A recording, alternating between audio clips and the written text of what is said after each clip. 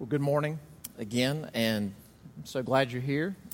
And it was just great to see all those folks lined up front. I can't believe I'm about to say this because I don't think I've ever said this before when new members have joined, but if I've never met you, I would like to do that. And that sounds bizarre to even say that, but that's kind of where we are.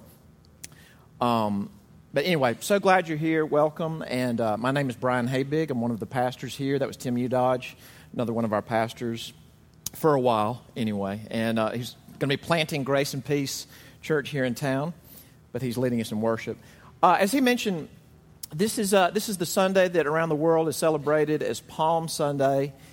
It's also called Passion Sunday, and I think that can be a helpful way to think about it. Passion, meaning not so much feeling, but the sufferings of Jesus this week, especially toward the end of the week. And I think it's good for the church to think about it not just as Palm Sunday. We're not required to celebrate this on this day, but it's great to join with brothers and sisters as they do. But you know, if you just kind of go from the celebration of Palm Sunday, Jesus rides in, children screaming and yelling, and the palm branches thrown down, you know, Hosanna. If you go straight from that to then the next Sunday, the celebration of Easter, and you don't really kind of deal with the suffering and the tragic sadness that's in that week, we're really sort of selling ourselves short or selling the narrative short. So I do want to look at a passage. It doesn't go into all the details of his sufferings, but it certainly broaches it. So we're going to be in John chapter 19 this morning. You can just follow there in the bulletin if you don't have a Bible. Let me just say this before I read it. You're gonna see in this passage two very different kinds of people sort of do the same thing with Jesus. Believe me, the chief priests of the Jewish people in Jerusalem and Pontius Pilate, culturally they come from different solar systems. But at the end of and they kind of get there different ways, but at the end of the day, they're going to do the same thing with the Messiah. I mean, really, if you had a headline for this day, it would be God incarnate executed. That would be the headline. And last thing before I read it, what I want us to think about is how they are doing something that we do as well. We don't have Jesus physically here with us, you know, in our city, in our neighborhood, to do it to him, but they're just overtly doing something that we do. All right, John chapter 19, beginning in verse 1. Then Pilate took Jesus and flogged him, and the soldiers twisted together a crown of thorns and put it on his head and arrayed him in a purple robe. They came up to him saying, "Hail, King of the Jews," and struck him with their hands. Pilate went out again and said to them, "See, I am bringing him out to you that you may know that I find no guilt in him." So Jesus came out wearing the crown of thorns and the purple robe. Pilate said to them, "Behold the man." When the chief priests and the officers saw him, they cried out, "Crucify him! Crucify him!" Pilate said to them, "Take him yourselves and crucify him, for I find no guilt in him." The Jews answered him, "We have a law, and according to that law he ought to die because he has made himself the Son of God." When Pilate heard this statement, he was even more afraid. He entered his headquarters again and said to Jesus, "Where are you from?" But Jesus gave him no answer. So Pilate said to him, "You will not speak to me? Do you not know that I have authority to release you and authority to crucify you?" Jesus answered him, "You would have no authority over me at all unless it had been given you from above. Therefore, he who delivered me over to you has the greater sin." From then on, Pilate sought to release him, but the Jews cried out, "If you release this man, you are not Caesar's friend. Everyone who makes himself a king opposes Caesar." So when Pilate heard these words, he brought Jesus out and sat down on the judgment seat at a place called the Stone Pavement, and in Aramaic, Gabbatha. Now it was the day of preparation of the Passover. It was about the 6th hour. He said to the Jews, "Behold your king." They cried out, away with him, "Crucify him." Pilate said to them, "Shall I crucify your king?" The chief priests answered, "We have no king but Caesar." So he delivered him over to them to be crucified. Then verse 31.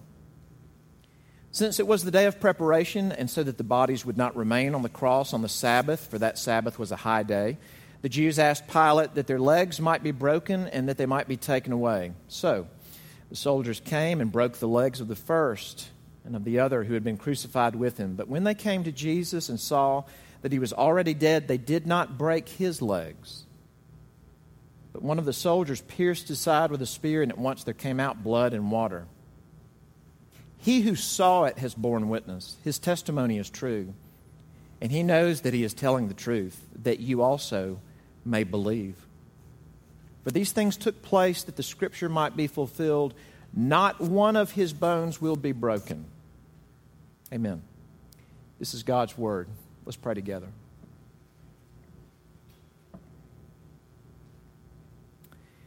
Our Father, even as we have just now read about some of the sufferings of your precious Son, we feel the need to ask you to open up our ears. And thank you that we get to, with brothers and sisters around the world that we don't even know, to sing, to remember, to read, to meditate what your Son did. And yet, Father, we still need your help to hear you. And so we pray that you'd open up our hearts. And we ask this in Christ's name. Amen. Some of you, I would suspect, are familiar with TED Talks. You ever had somebody send you a link to a TED Talk? TED is a conference that started several years ago, I think out west, and TED stands for Technology, Entertainment, and Design. And these are talks. They're usually about 18 to 20 minutes long, and somebody is really speaking about an idea. And these videos are all over the internet, and different cities host TED events. Greenville is going to host one downtown in about 3 weeks called TEDx. But I looked on the TED website just this month, and there was a newly posted talk. It was given in Vancouver last month, and it was just posted this month. And it's by a young man who I would describe as a masterful communicator. Masterful communicator. And the name of the talk is The Gospel of Doubt. Gospel of Doubt. And here's where he's coming from. He starts you off when he's about 12 years old, and he's growing up in Texas in a sounds like a little charismatic church, maybe Pentecostal church. And what he was told about Jesus didn't pan out. What he was told about when Jesus was coming back didn't pan out. They told him Jesus would come back at Y2K, and that didn't happen, and it was jarring to him because all his trusted mentors thought that was true. So then he goes to school, and he does quite well. He goes to an Ivy League undergrad and Harvard MBA. And thinks that, okay, this is where, it's going to come together, and I'm kind of, in some ways, get my answers, and he doesn't get the certitude that he wants. He doesn't get the answers that he wants. And then he takes his first big job in the working world. In 2008, he joins with Lehman Brothers. 2008. And he said he remembered calling his family saying, "We'll never be poor again." And then, of course, 2008, it blows up. So here's another Savior that didn't come through. So then he gets involved in philanthropy and nonprofits with other just kind of high threshold Ivy Leaguer MBA types. And he thinks that, wow, these things that we're doing, these are amazing initiatives. We're going to turn things around in just a small amount of time, and they don't work. And where it leaves him is just kind of coming up for air and saying, here's what I was left with, is the gospel of doubt. That when you make something ultimate, it will fail you. And he even uses the language, this is amazing, he uses the language of, if you look to one of these things to be your Savior, religion or schooling or do-goodism or money or career, if you try to make those your Savior, they will fail you. And so to this audience, he commends the gospel of doubt. question everything, doubt everything. Brilliantly communicated, spontaneous standing ovation. And here's the thing. As I watched it, on the one hand, I think there's a real humility about the way he stated what he said. Because he says, like, I thought this would be it, and it wasn't. I thought this would be it. He's telling you his story, saying, here's how I got it wrong. And at the end of the day, he says, make nothing ultimate, and then what? Doubt everything, which makes doubt what? Ultimate. And again, this is not to make fun of him. He's doing something that every human being has to do, and it's this. Everybody has to make something ultimate. Even if you say you can't make anything ultimate, then doubt or skepticism is ultimate, or cynicism is ultimate. We may not say it this way, but you could use the language of when you make something ultimate, on your insides, that is your king. And we didn't grow up in a monarchy. We don't usually talk that way. But when something is ultimate in life, sometimes we do call it king. Yeah, I'm from Mississippi, and I'm standing here in South Carolina. There was a time where in the South we didn't say that cotton is the greatest revenue generator. We said cotton is what? It is king. Even affecting our view of other human beings. That's how king it is. There are two big themes that are coming at you in this passage. There's lots of themes, and there's lots here that we can't broach, but there's two big themes that are coming at us, showing us things about the Messiah. And I want to look at those two themes. The first one I've already told you is the theme of the king. But the second one is the Passover. And I didn't know what to call the sermon, so I just called it The King and the Passover, because I didn't know what else to name it. The King and the Passover. Let's look at this first one. Verse 3, these are the words of the soldiers who are tormenting Jesus. And they say, "Hail, King of the Jews," and struck him with their hands. And I'm not going to go into detail about this, but the physical abuse of Jesus, the crucifixion, is one part. And before he even goes through a Roman scourging, which is so awful, I don't even like thinking about it, he had been punched and slapped, and his head had been hit with a reed. So this is just part of his sufferings. As these Roman soldiers do this, they say, "Hail, King of the Jews." Now, we're just kind of like quoting this one part in the bulletin and jumping in here. But, John is written as this big book. If you're just reading through John, you've already heard those words. And Jesus has already appeared before Pilate. And Pilate has asked him, "Are you a king?" Do you think you're a king? And Jesus says, first, "My kingdom is not of this world." And then he says, "My kingdom is not from this world." And then Pilate says, "So you are a king." And then Pilate steps out to the crowd and says, "Shall I release to you your king?" So when you get to this passage, what you've already heard is king, king, king, king. Now, picking up here, I want you to look at how Pilate processes that and how the chief priests process that. They're in Jerusalem. This is ground zero for Judaism. How do those two very different people process this? And here's the weird thing. At points, it seems like Pilate gets it more than the Jews do. Look at the language in verse 4. Pilate went out again and said to them, "See, I'm bringing him out to you that you may know that I find no guilt in him." And then he says it again in verse 6. The chief priests and the officers saw him. They cried out, "Crucify him." Pilate said to them, "Take him yourselves and crucify him, for I find no guilt in him." And he had said that in the prior chapter. He says it 3 times. In John, I don't find this man guilty. Why are you so upset? And then if that wasn't enough, look down in verse 14, the second part of verse 14.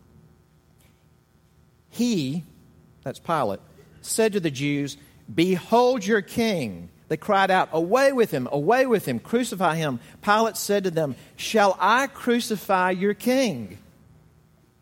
Now, just looking at those passages, you almost feel like, does Pilate kind of get it? But what does he do with him? He sends him off to a brutal execution. Why does he do that? And John doesn't give you all the answers, but he gives you just enough to think about. Look in verse 8. He doesn't completely explain what this means, but verse 8. Or actually, let me start in verse 7 so you hear what he's responding to.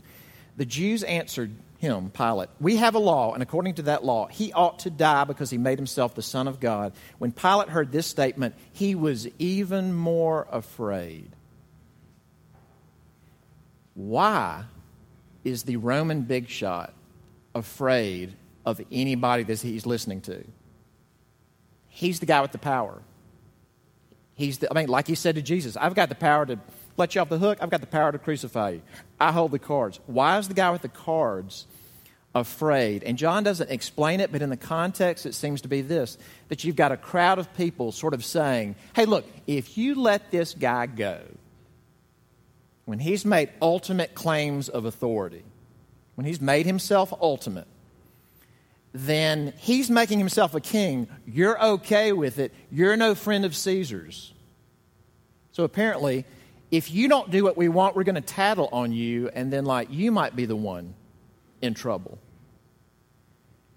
But they said something that went to what it was ultimate in him, whether that's fear of losing his position or fear of being executed himself. And the guy with all the power, in that context, hands him over. The guy with the power is pushed around because of something that's ultimate. Now, look at the language of the chief priests. Verse 12. From then on, Pilate sought to release him. There it is again. But the Jews cried out, "If you release this man, you're not Caesar's friend. Everyone who makes himself a king opposes Caesar." Now, that's interesting enough that Jewish leaders are talking that way, that they're so concerned about Caesar's security and allegiance. But then look at the second part of verse 15. Pilate said to them, "Shall I crucify your king?" The chief priests answered, "We have no king but Caesar." And sometimes we use that expression, did I just say that out loud? This is a did I just say that out loud moment. These are not nominal Jews, These are devout Jews. These are chief priests in Jerusalem. They have grown up singing the Psalms and hearing the law and the prophets. They have grown up singing psalms like Psalm 47 that says, "God is king over all the earth." They know that lyric by heart. And they look at a Gentile leader and say, "We have no king but Caesar." Why would they say that? And here's the thing. This is where you got to be careful. Is this our opportunity now to be anti-Semitic? Did they say that because they're Jewish? No. They said that because they are normal. That if this man keeps doing what he's doing, and crowds keep responding to him the way they've been responding, it will threaten us, it will threaten our way of life, it will threaten our employment, it'll threaten our place. Get rid of this guy. And whichever it was for each individual chief priest, employment, place, position, whatever, it was ultimate, to the point where they would say, "We don't have any king but Caesar, if that'll please you. Now do this." Everybody has something that's ultimate. And you know what? It's typically, in fact, almost always good things that go from being good things on our insides to ultimate things. For instance, family. Family is a great thing. But family can go from being a great thing to an ultimate thing. And that can be your family of origin, or it can be your kids. And here's the amazing thing. Just this happened to Pilate, and this happened to the chief priests. But it's also true of people like you and me. The closer you get to Jesus, he will expose what is ultimate to you. If you get close to him, he's light. The Son of God is light. He starts to shine on what's ultimate in our insides. So, for instance, I love my family. I'm devoted to my family. Family's number one. When you get close to him, then you hear him saying, "Do not think that I came to bring peace on the earth," which is such a strange thing for the Prince of Peace to say. Do not think that I came to bring peace on the earth. I did not come to bring peace on the earth, but a sword, to set a son against his father, to set a daughter against her mother, a daughter-in-law against her mother-in-law. A person's enemies will be those of his own household. And then if that wasn't bad enough, then he keeps going. Whoever loves father or mother more than me is not worthy of me. And then it gets worse. Whoever loves son or daughter more than me is not worthy of me. And it just almost feels like too much. Because what he's saying is, you're called in Scripture to love your family, of course. But you must make me your ultimate allegiance. You must give to me your heart in a way that you don't give it to your child or a parent or a spouse. And we're exposed. What about this? Family can be ultimate. Being liked can be ultimate. Just that everybody like you. And when you get near Jesus, you'll hear him say things like, and you know, I keep threatening that one of these days I'm going to do a sermon series called Things Jesus Said That I Hate. And which I probably can't do that, but this one would make the list for sure. Blessed are you. Blessed are you. Oh, what's he going to say? When men hate you and exclude you and revile you and speak all manners of evil against you for the sake of the Son of Man, rejoice and leap for joy. Your reward in heaven is great. For so their fathers spoke about the prophets. Woe to you when all men speak well of you. For so their fathers spoke about the false prophets. And it just feels like too much. Like, I want some nice Bible studies and to be liked. I don't want to give you so much of my heart that something happens inside of me and some kind of change takes place inside of me where everyone can't like me anymore. And Jesus is looking back saying, I do not want a portion of your heart. I mean, it's interesting. Jesus doesn't come and say, hey, you know what? I want to be number one in your life. He says, I am life. I am the way and the truth and the life. I am. You must eat my flesh and drink my blood, or you have no life. And, you know, it is worth pausing and asking the question, especially if you're somebody that's been around this stuff. I know everybody here has not grown up around the Bible or church, but especially those of you who are, you should ask yourselves, when I read in the Gospels things that Jesus said, which are the ones that just grate on me the worst? Because probably what that is it's getting to something that's ultimate. Like, Jesus, you can have these parts of my life, but if you went there, you would be ultimate. You would be the king of the center of my life. He does that. He exposes us, all of us. Well, there's this theme of him being king, sort of outing people what their kings are on the insides, but there's the Passover. Look in verse 14. It says, now it was the day of the preparation of the Passover. And then down in verse 31, since it was the day of preparation, meaning the same thing, the day of the preparation of the Passover. And just even leading up to this point in John's just made it very easy for you to know when these things happened in Jerusalem, and the city is crowded with people and animals. It's crowded because it's the Passover. That's when this is happening. Because of that, there's this gory detail in verse 31. Let me read this.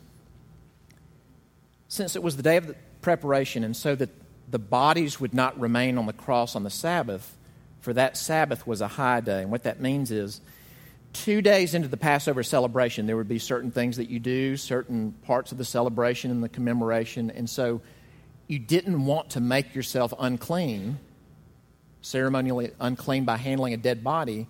And it can take a long time to die from crucifixion. It can take days. And so there was a practice of the Romans that if you wanted to just expedite a crucifixion, because what you die from is not blood loss. You die from asphyxiating. What they would do is take an iron mallet and they would break the legs, which is so brutal, so that the person on the cross couldn't support themselves anymore. What kept you hanging on for life is you could sort of prop yourself up and take a breath as you push on your feet that are nailed to the cross. You could push up and catch a breath, but if you broke someone's legs, then your body weight would just go down and pretty soon you would asphyxiate. And so they break the guy on one side of Jesus and they break on the other, and they come to Jesus and he's already dead. They're surprised he's already dead. And so they don't break his bones. And then John gives this detail down in verse 36. He says, "For these things took place that the scripture might be fulfilled, not one of his bones will be broken." Where do you think that verse comes from? Because in this context, it sounds like that's quoting maybe from a prophecy about the Messiah, that one of these days the Messiah will come and none of his bones will be broken. And you know what? That's not where the verse comes from. It comes from the law about the Passover. The Passover was the greatest redemption act in the Bible before Jesus. And it was when the people came out of slavery in Egypt. And the night they came out, God destroyed the firstborn of the Egyptians. He passed over his wrath, his judgment, passed over the Israelites because they had the blood of a lamb on their doorposts, their home, their identity. And so a lamb was always part of the Passover celebration. And the law was, when you prepare your Passover lamb, don't break its bones. And if you could have watched some Jewish family, preparing the Passover, and maybe a son is helping his mom, and he says, "Why can't we break the bone?" She might have just said, I don't know, it's just the rule, don't break the bone. If they did that, it would say they obeyed the law. John says, when Jesus dies and doesn't have his bones broken, it fulfilled the law. Now, do you understand what John is saying? John is saying all those Passover lambs and all that bloodshed, all those symbols of, wow, people who deserve God's condemnation, seeing condemnation pass over them, they deserve it just as much, but being spared by the blood of the Lamb. John is saying all those lambs pointed to this man, and he fulfills it. That if this man is your lamb, if this man is your Passover, you don't ever have to worry about the wrath of God or the judgment of God falling on you. It will pass over you and not fall so much on another group of people. It will fall on him. How do you fit those together? And a more capable man could do it more capably. Here's the number one thing that comes to my mind. It's hard to take away the things inside of us that are ultimate and give them to Jesus. And that is trust. That's saying, I'm not just giving you sort of like my ethic or my religious life or some spiritual component to me. I am giving you myself. How can I know that I can trust you with that? It's because Jesus is a king like no other king. Jesus is the king who's coming to us on the one hand and saying, there's something so wrong with you. It's so wrong with you that when a perfect God who made you sends his perfect Son, who would be the perfect king for you, you want someone or something else to be your king, and you reject him. And there's a condemnation coming for that. But Jesus also says this, let me take the condemnation for you. Turn to me. I'll be your Passover. There is no one and nothing in life that will say that to you.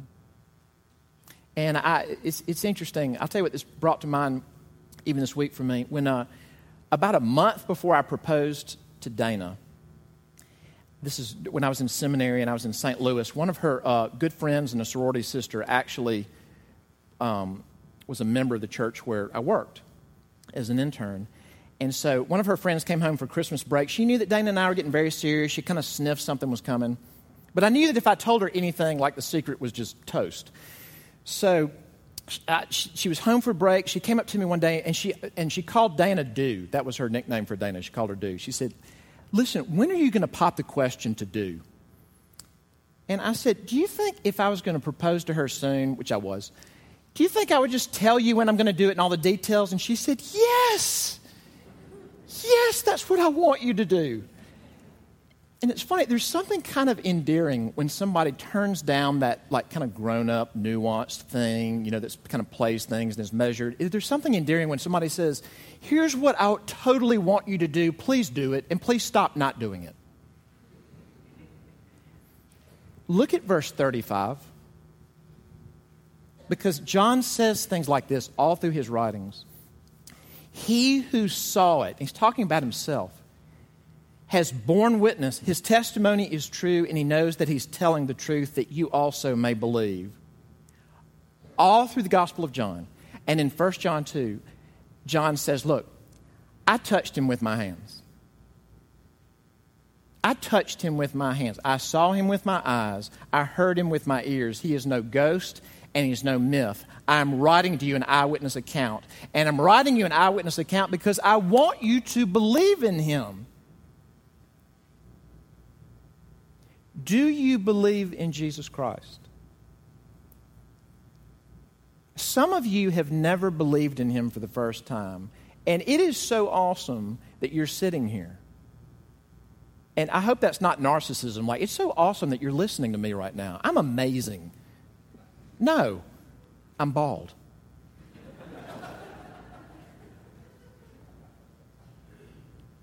It's amazing that of all the places where you could be, you're hearing an apostle whom Jesus sent out say to you, I want you to believe in him. I mean, the things and the people that you are making ultimate in your life, they're not working.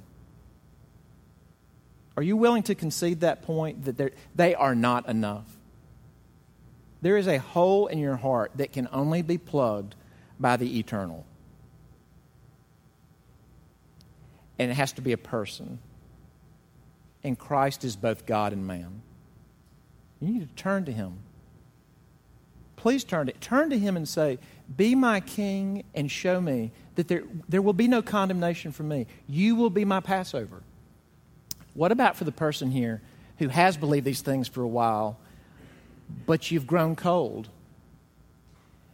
And I'll tell you this from experience. Here's the weird thing. We are all a mixed bag. You can be a person who says, Jesus is my king, and you can have competitor kings deep down in your insides. And you know what the answer for us is? Is the same thing. It is to turn to Jesus again and say, help me. Help me. If you would be punched and scourged and beaten and crucified, but then worst of all, if you would have the wrath that I deserve fall on you for me, take this heart. Take this heart. I don't want these competitor kings. Take this heart and pour life into me. Jesus says, abide in me and abide in my word, and you'll bear much fruit. Are you not bearing fruit? Turn to Jesus, our King and our Passover. Amen. Let's pray together. Have mercy on us, Lord Jesus, Son of David. Would you dislodge and displace the competitor messiahs, the competitor saviors and kings on our insides, even if it's family or work or anything or anyone else, and sit enthroned and grant us life. We ask in your name. Amen.